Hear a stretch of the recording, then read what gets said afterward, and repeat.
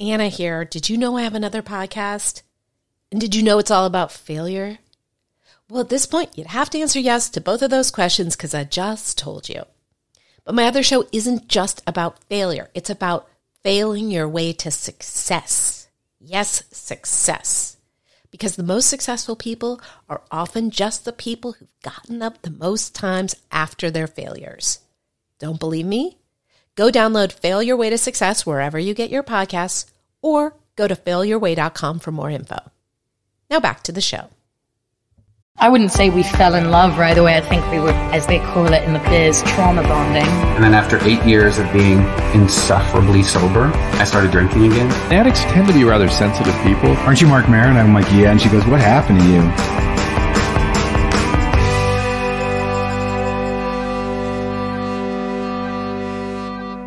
Hi, you're listening to Light Hustler, podcast all about addiction and recovery. Perhaps you are watching Light Hustler, a podcast all about addiction and recovery, and that is because for the second time, I am recording a video intro. This is a new thing you can do on iTunes. So, oh, by the way, I'm Anna David. I am your host. And if for all these years, you're like, what does she look like? I wish I could watch this. You're in luck. If you go to the iTunes iPodcast app, you can now watch this. Do not do this if you're driving. So sometimes these episodes are interviews. Sometimes they are stories. Today's is an interview I did over Facebook Live, and it is with the author, Kristen Casey. She wrote Rock Monster, My Life with Joe Walsh, and she is an amazingly talented author.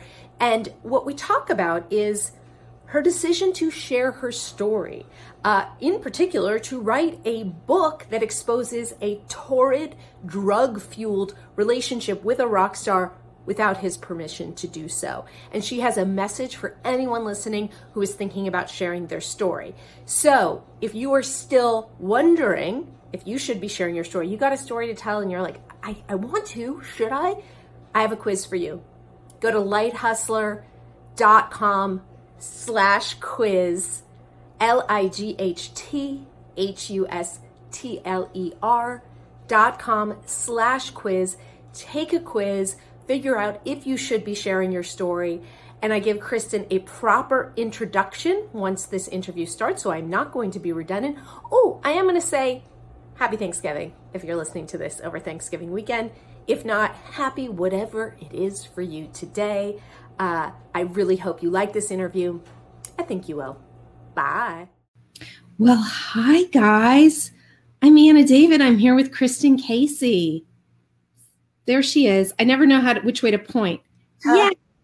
Yes, that worked. That's Kristen over there. I am so excited. I, myself, if you're new to this, I am a New York Times bestselling author of 6 books about addiction recovery. I'm going to be sober 18 years next week, which means I'm quite old because you can't be sober that long unless you got sober as a prepubescent, which I did not. Now, Kristen has written a book that I could not put down. And I was telling her this means quite a lot considering I am so sick of the addiction recovery memoir. Look, I love all your memoirs. It's just awesome. But I read so many of them that I didn't think I could read another. And this one you want to get because I could not put down. Now, it is called Rock Monster, My Life with Joe Walsh. And yes, that is Joe Walsh from the Eagles, but this is not one of those, I'm with the band. This is a literary memoir about a drug-fueled affair with somebody who also happens to be a pillar of sobriety today. So please welcome Kristen Casey. Hi, how are you? And thanks you guys for being here. Rodney, is that your full name? Feel free to chime in. Feel free, after this is over, to go to Kristen's website, which is KristenCaseyAuthor.com, and it's Kristen, Kristin. And now we've got Kristen here. Let's talk about Rock Monster. Now, you've been a writer for a long time. What made you decide to write this book? Well, I guess first and foremost, I felt like it was time. Like I had enough distance and therapy to do it justice. It was such an impactful part of my life, and it's been 21 years. I've been sober for 21 years. Congratulations. And thank you. And Joe and I broke up for the second and final time in 95. So 23 years ago. So the relationship was, 25. When I first started writing the book, it was 25 years since the relationship. And, it took me a long time to really come to terms with it. And not so much even the relationship, but a lot of the baggage that I carried around from childhood that brought me to a place where I would have such a sort of destructive relationship. We really were in love with each other, but we had a lot of issues, and we both did, and for both of us, it came from childhood. So, I've been in therapy for all that time, and I just felt that at some point I really had the clarity to be able to tell that story, and also as a writer and a woman in recovery, to not tell the story of the most impactful events of my life and relationship of my life it made no sense. I mean, I'm a memoirist, and it's it made for a good story. I thought it, an interesting story, but it also, it seemed like the story that I had to tell first, especially before I got to, I'm going to write more memoirs and about sort of what happened in early recovery and how I sort of put myself back together. But I think I had to tell the story about how I fell apart first. Right. Yeah. Now, of course, the question I wondered throughout is, what is your relationship with him like now? And did he know, and did he read the memoir before it came out and all of those things? I assume that he's read it since it came out, but I was not able to reach him before it came out. I tried right around the first year I started writing, it was 2013. And I tried to reach him then. And the last time we had talked was 2011. So a couple years had gone by, and we had sort of slowly started to lose touch around the time that he got married again, which, is normal. I mean, that's to be expected. And so when I made the decision to write the book in 2013, I reached out a few times, couldn't reach him. And I thought, well, I'll just write it and I'll see. I didn't quite know how it was going to come out. And I thought, well, I'll reach him at some point. And then, a couple years later, I had my rough draft, and I forget when, maybe around the time I got a publisher, I tried again, and I started reaching out to everyone. I never could get hold of him. So, I haven't heard from him. I assume he's read it. I hope he likes it, and that's everything I know. We're on good terms. I mean, we were on good terms when we lost touch. We've been on good terms ever since, basically I got sober. Yeah. And you got sober before he's very publicly out there about being sober. Yeah. So he got sober. Actually, we broke up in 93. And then the day we got back together is the day the Eagles had their sort of intervention with him. And so he got sober then. And so our last year together was me drinking still and him totally sober and going completely different directions. And so I think another 2 years went by before I got sober, but we had been broken up by then. Now, what I like to always ask people is, what made you decide to tell your story? And specifically, we're not talking about Joe, your story about being an addict, about being out there. What was your decision, and what's the most surprising thing about it? Oh, let's see. The most surprising thing. I don't, I have no idea what the most surprising thing would be to other people. The people that you've heard from, is it what you expected it to be? It was obviously a decision to tell people out there that you were sober and that you'd struggled with addiction. Well, yeah. You mean as far as the book goes, like the decision to be as open as I was in the book? Yeah. You made a decision at a certain point to be publicly out there as an addict. Yeah. Was that a conscious decision? Oh, yeah. I mean, the way I've lived my life, it's not like I've ever had some sort of professional image I was a stripper for so much of my life that really, like, coming out as an addict was, my life as a stripper was so much more controversial and for some reason, the thing that more people had an issue with. Anything having to do with sexuality actually seems to be more of an issue to people. Although getting sober in 97, I mean, it wasn't like it is now, but it certainly was better than getting sober in, say, you know, the 70s or 80s. Like there was some stigma, but not as much. I lived in Vegas. I was a stripper. I wasn't, it never occurred to me not to be open about it, to be quite honest. Right. And yeah, I've always been self-employed, you know, and I've just sort of lived my life. I was a punk rocker, then I was a stripper. Like being out as an addict was practically pedestrian, I think. Right. Who cares? They would have been really shocked if you hadn't been. Really. I know, right? Exactly. So when did you start writing? You began writing for literary magazines. How did that come about? Well, when I first got, so the first short stories I ever wrote, I think I was like 18, 19. And one of them actually was one of the first short stories I got published much later in life.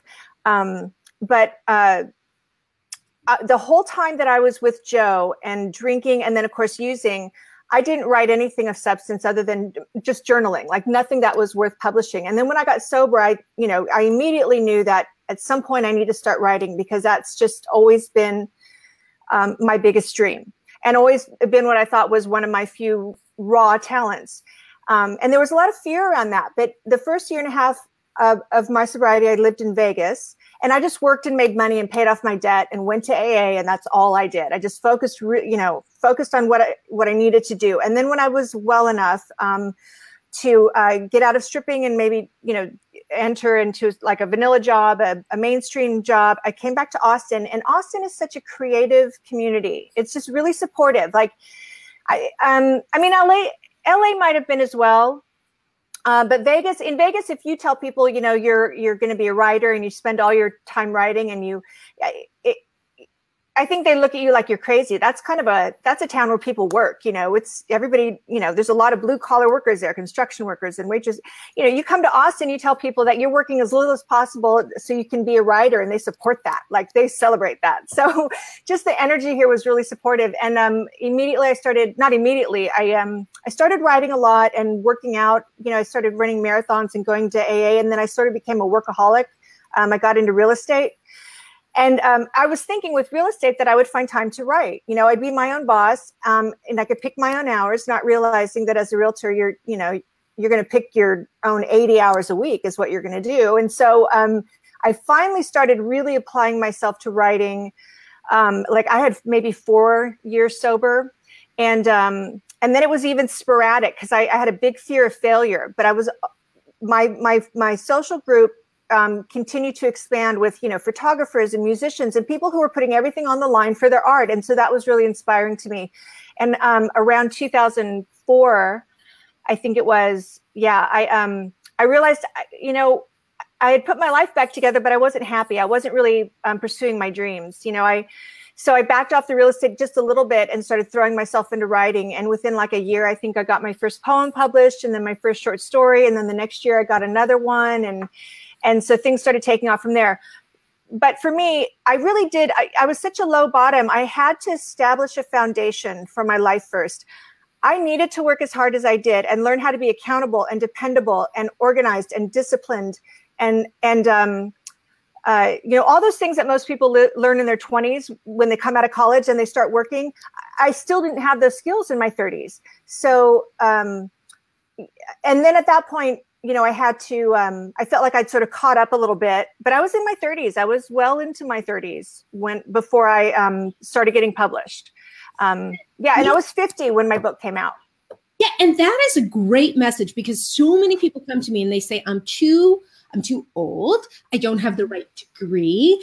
I don't know the right people and all of these things. And it's like, I have all these things I can trot out. Like Laura Ingalls Wilder, I think, was 70 when she published Little House on the Prairie. I mean, there's all sorts of evidence. And especially if you're suffering from alcoholic thinking, there's all this false evidence appearing real, and our fear of failure and perfectionism and all of those things. And so let's talk about you selling your book. I was randomly texting with your publisher, Tyson Cornell, this morning. You sold your book to Rare Bird Lit, which is a prestigious Los Angeles-based book publishing imprint. How did that happen?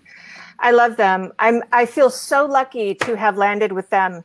My agent is in New York City. His name is Peter McGuigan with Foundry Lytton Media. And what's so funny is he was on my top 10 list.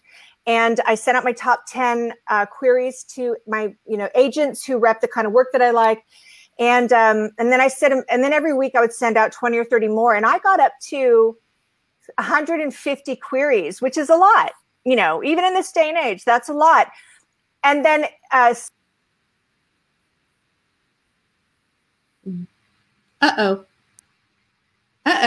you went away. You're back. So I told him, I said, you were one of the first people I emailed, but he just never got it. Yeah. So, and he was fantastic.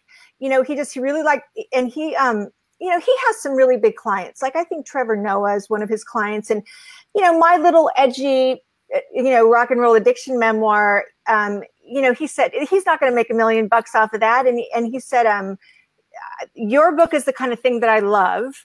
And, my big clients allow me to keep the lights on in my agency so I can rep books like yours once in a while. And then he found, he shopped it around and he found Tyson. And what was so great about Tyson is that, and everyone at Rarebird, is that, I had a big fear that here's my baby, I'm going to turn it over. They're going to hopefully edit it, make it better, refine it or tell me what needs to be changed. But they're probably going to make me take out a lot. And, I had sort of resigned myself to that fact. I think you probably know as a writer that to some degree you have to release that control and it has to, it can't be too long. And they let me write the book I wanted to write. They helped me polish it up so it was as good as it could be. But then they put 40 odd pictures in there, and they didn't exert. And that's, I think, a thing with them. They really like their writers to express themselves as who they are, and they have a lot of edgy writers. People in the sex industry, addicts, people getting transgender. It's they have a lot of really cool authors, and they let us write the books we need to write. Okay, a few things. Will you hold your mic a little bit more in front of your face? It's like the mic on there. You're saying so many golden nuggets, and we're losing a few words. Do you see what? Oh, like here? Oh, God, that sounds good. Yes. Oh, okay. Yes. There were so many things you said that are so incredibly useful. First of all, 150 queries. Second of all, that your dream agent didn't even see the first query. People get so discouraged. And I love that you were already publishing. So you understood that this is not somebody, I think that people will assume, oh, they read it, they hated it. No, they didn't even see it. Yeah. And the numbers game. I remember my very first agent, they used to have the Hollywood Creative Directory because I was trying to be a screenwriter. My writing partner and I wrote a query letter to every single agent in that book, and 2 wrote back out of hundreds and said, we're interested, and 1 wanted to sign us. And I have students who get discouraged after 1 rejection, and this is, I would say, getting it sold is at least as much work as the writing. Yeah. And it took as long, I think. I mean, really, because I wrote the rough draft in 18 months and then I set it aside, let it percolate. And then I would go back to it every couple of months and polish the whole thing. Like the first polish took 6 months, and then the next polish took 4 months, and then the next polish took 3 months, and then the next. So from beginning to end, it was a 4-year process getting that book. And honestly, until that last polish, and I was down to the wire. Like it was time to turn it in, no more changes. And I quit everything. I told all my clients I'm not working for the next week. And all I did was live and breathe those final edits until I finally felt like it was ready. And then, but still, from the time I found Peter to the time that till it came out was like 2 years, I think. And I don't want to scare anybody because it can happen faster than that. But yes, it can take that long. Yeah. And good. Sarah is saying rejection makes me fight harder. It is so the difference between the writers I know that have made it and the writers that haven't is the writers who have made it just kept going. And it's really as simple as that. I honestly don't even think it's that much about talent. I've known some super talented people that have never sold books. Oh yeah. And I've heard a lot of agents say that too. Like in this market, their biggest complaint is that there are some great writers out there who are never going to get published just because the way the industry is now, they're narrowing what they're able to do. And and then there are also some untalented writers who are getting published because they're just hitting the right topic at the right time or whatever. And not just getting published, having huge hit books. We don't get into our fourth steps right now, but my God, does that happen? Yeah. So, and I think that's another thing that you mentioned that I think is really important is I too, coming from the magazine, I had probably 8 years as a journalist by the time I sold my book. And so my publisher comes to me and they're like, so we're going to need some work on this. And so I was like, okay, cool. Page 1 rewrite. And they were like, no, we need you to add, we need you to like buff up the love interest 3 or 4 pages. And I was just shocked because I was so used to having my work torn apart and re-put back together. And they really, HarperCollins was my publisher for 4 books, and they really let me do what I wanted, which was a real shock, I think.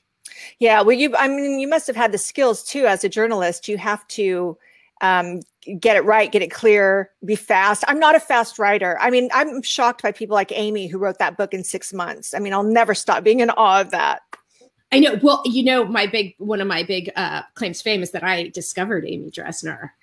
No, I didn't know that. I was an editor at The Fix, and I assigned a story on her, and then I was like, and I've known her whole sobriety, and I said, Amy, you're so funny, you should write. And she wrote for me for years, and she still writes for The Fix. Yeah. But so moving on, just in case anybody is showing up late, Kristen's memoir is called Rock Monster. What is the subtitle? I don't have it. Oh, My Life with Joe Walsh. And in case you guys don't know that, Joe Walsh was with the Eagles and is a now sober musician. And their story's crazy. And, Kristen mentioned a low bottom. She's not actually one of those people who's exaggerating about her low bottom. You were addicted to meth before you met Joe, which was when you were, 19? 17, 18. 17, 18. Cured that addiction. And then there was a lot of, and monster refers not to Joe Walsh being a monster. It refers to what you guys called cocaine. Yeah, it was like our pet name for each other. We could use it as a noun or a verb or an adjective. Like, we would call each other monsters if we had, like Party Monster, and like if we'd been up for 3 days, we might look at each other and look at the trashed house and just kind of go, God, we're such monsters, or you're such a monster. Or like if one of Joe's friends wanted to come over, he'd be like, no, we can't. We're monstering right now. A lot of monstering. Like, I loved it. I mean, I want to say you used monster as a gerund. Yeah. I'm going to say 200 times. Every single time. And so when it was a really low bottom, and after the breakup, the meth addiction just got worse and worse and worse. And then what was your bottom and what was your resurgence?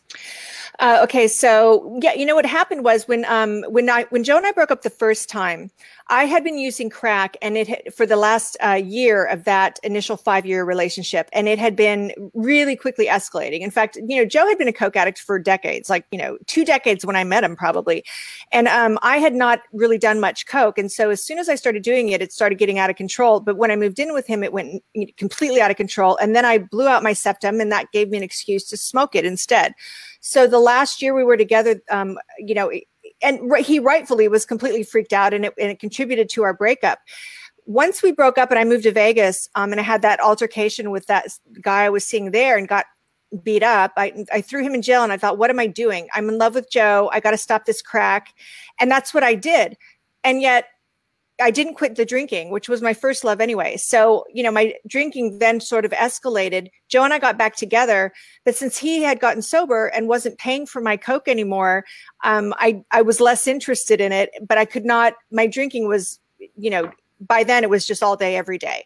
And so when Joe and I finally broke up that second time after a year of that, I had lost myself so much in that relationship. I did not see myself as a separate entity anymore.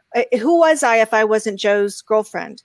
I had lost everything about that, my own individual traits and my dreams. And I just thought in my delusion, in this very low place, the world is better off without me. I'm going to drink myself to death. I mean, I was half there already. So I spent 2 years trying to do that. And then the day came when I thought, I was very, very sick. I had alcohol poisoning, and I thought, today might be the day I die. And I was in this limbo state all day. And I had nothing to do but think ponder and try to listen to what my higher power wanted for me. And I just all of a sudden knew that it was to try to live and try to get sober. And that's what I did. And it worked that time?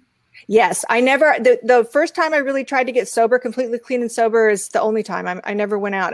But when you have a super low bottom, a lot of people will say to me, what you did, that big leap you made, that's really impressive. And I'm like, well, I don't know how impressive it is that I had to have one foot in the grave. There's two ways to look at it. There's a lot of people who slip, but they also get sober at an earlier stage than I did.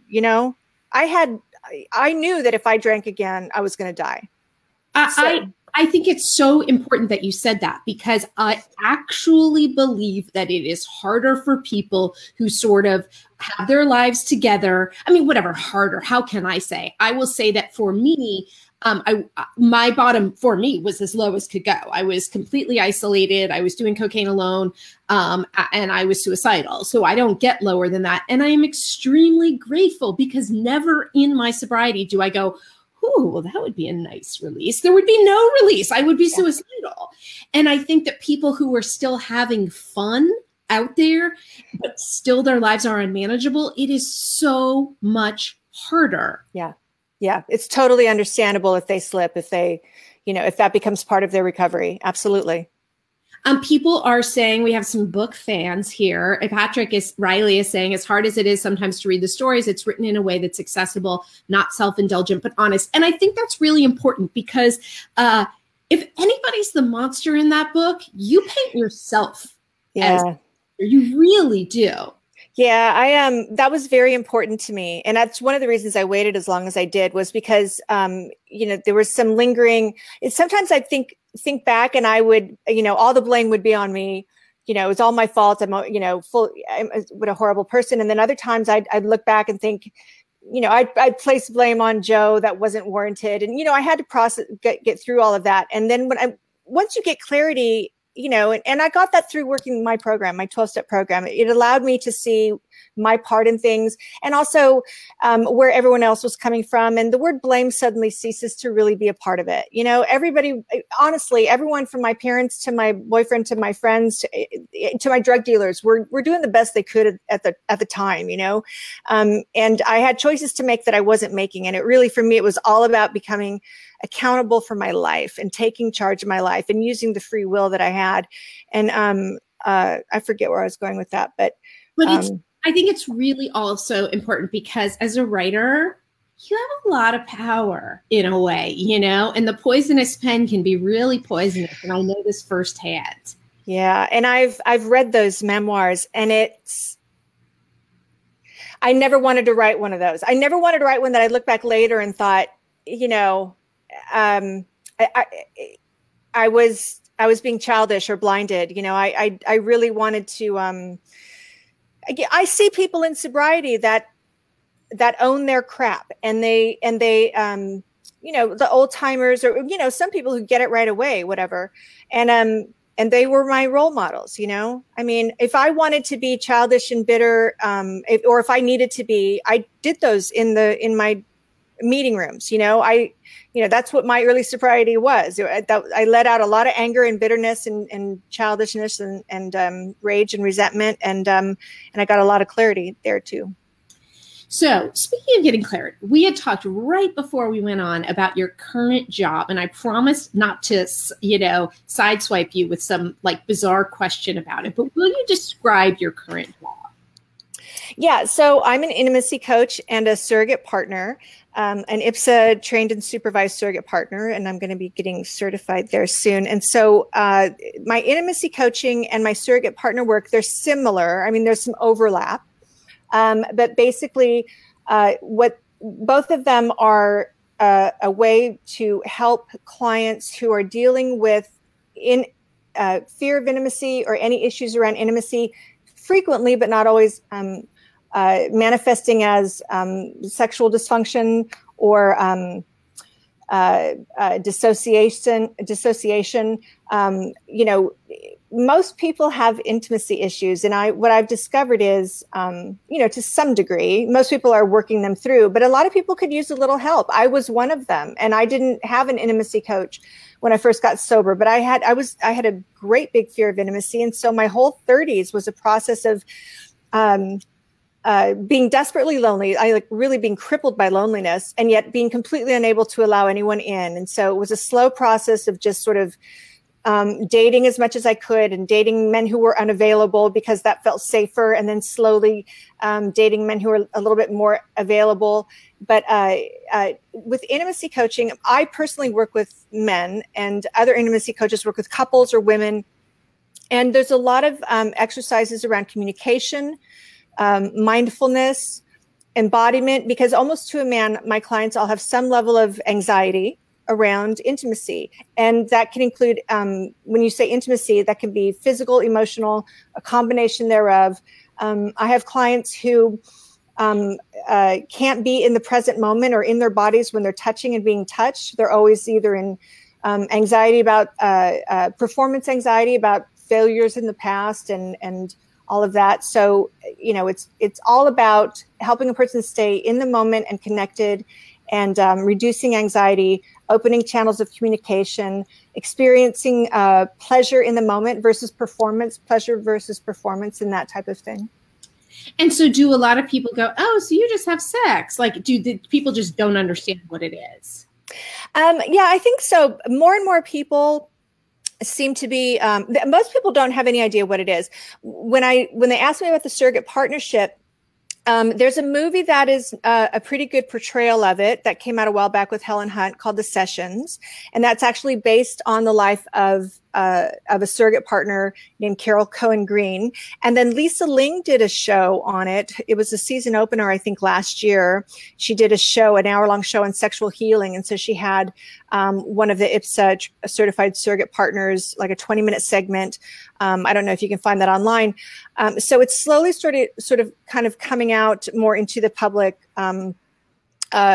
view. Yeah. But, you know, and as far as the surrogate partnership, you know, that did stem from the work of Masters and Johnson. And it does frequently, not always, but if it's to the benefit of the client, if it can involve a certain amount of sex. It's 10 or 15% of the entire process usually. Mm-hmm. So, you know, in the same way that, one of our surrogate partners has a great analogy. In the same way that a chef, a celebrity chef might be really great with pastries, you wouldn't call him a pastry chef because that's 10% of what he does. You know, it's just a part. Intimacy is a very big umbrella, and sexual intimacy is a part of that. And for some of our clients, you know, they're unable to go there because there's so much stuff between where they're at and that.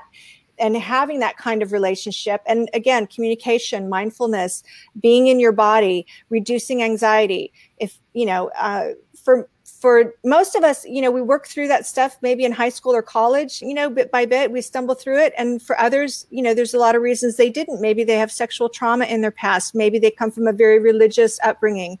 You know, there's a number of reasons that they get to a place where they're unable to do that. And you can't just say, well, go out and date, because they freeze up when they date. And all that does is make it worse. So they find someone like me who's a safe partner they can trust, who can walk them through a very specific, structured series of exercises that can, you know, help create new neural pathways and give them a positive experience and help build their confidence.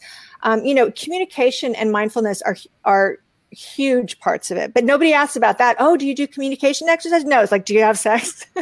Boring. Yeah. So anybody, is that going to be your next book, by the way? Are you allowed to write about it? You know, the thing about the surrogate partnership is that to me, it's like that. I just treasure it. I treasure that work. If I won the lottery tomorrow, I would continue to do that work. I would. I am going to write about intimacy. My next book is going to be about intimacy. It's going to be about that journey that I made in my 30s, from someone who had was terrified of intimacy to someone who was able to have a really fulfilling. I fell in love again at 39, 10 years after I got sober, and it was magnificent. It didn't last as long as the one with Joe, but it healed a lot of some of the residual brokenness that I experienced from that relationship with Joe. I will talk about things that directly relate to my work as an intimacy coach and surrogate partner. But my surrogate partner work, I like to leave that up to the IPSA certified surrogate partners who've been doing it for 10 and 20 and 30 years, because they're so eloquent and they speak on it better than I do, I think. Well, you guys, we have to wrap up, but please, please, please go get Kristen's memoir. It's called Rock Monster, My Life with Joe Walsh. Nancy chimed in that she just got it. I know Nancy, she's going to love it. Oh, yay. And I wanted to end on, what would you tell people who are struggling with whether or not they want to share their stories of recovery? They know they want to, but they're scared to. Oh, I would tell them that they're doing the world a favor. I know that I have been inspired by every story that I've read, and it's important that everyone else out there knows that they're not alone. And when I got sober, there was no internet, or at least it was in its very first stages. And when my 12-step program was a huge part of my recovery, but less so as the years went on. I just take the steps with me where I go. I don't go to meetings anymore. So when the book came out and I started getting much more involved in the recovery scene again, I was stunned. I mean, I was just so delighted to see how massive it's gotten and how the support and the presence.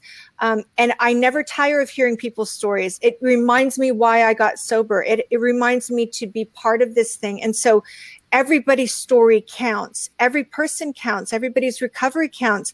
And, I just feel like when you share, you're helping others. And if that makes it, to me, when I wrote the book, that was one of my main goals was I wanted to add to the collective consciousness so that we can better understand it, because the more voices we have, the more we'll understand it, and the faster we're going to find better treatments and, all of that. So do it for the rest of us, if not for yourself, I guess. And I just want to say hi, Patrick, and thank you for everything. He's just been so supportive on my Facebook group. I love his comments.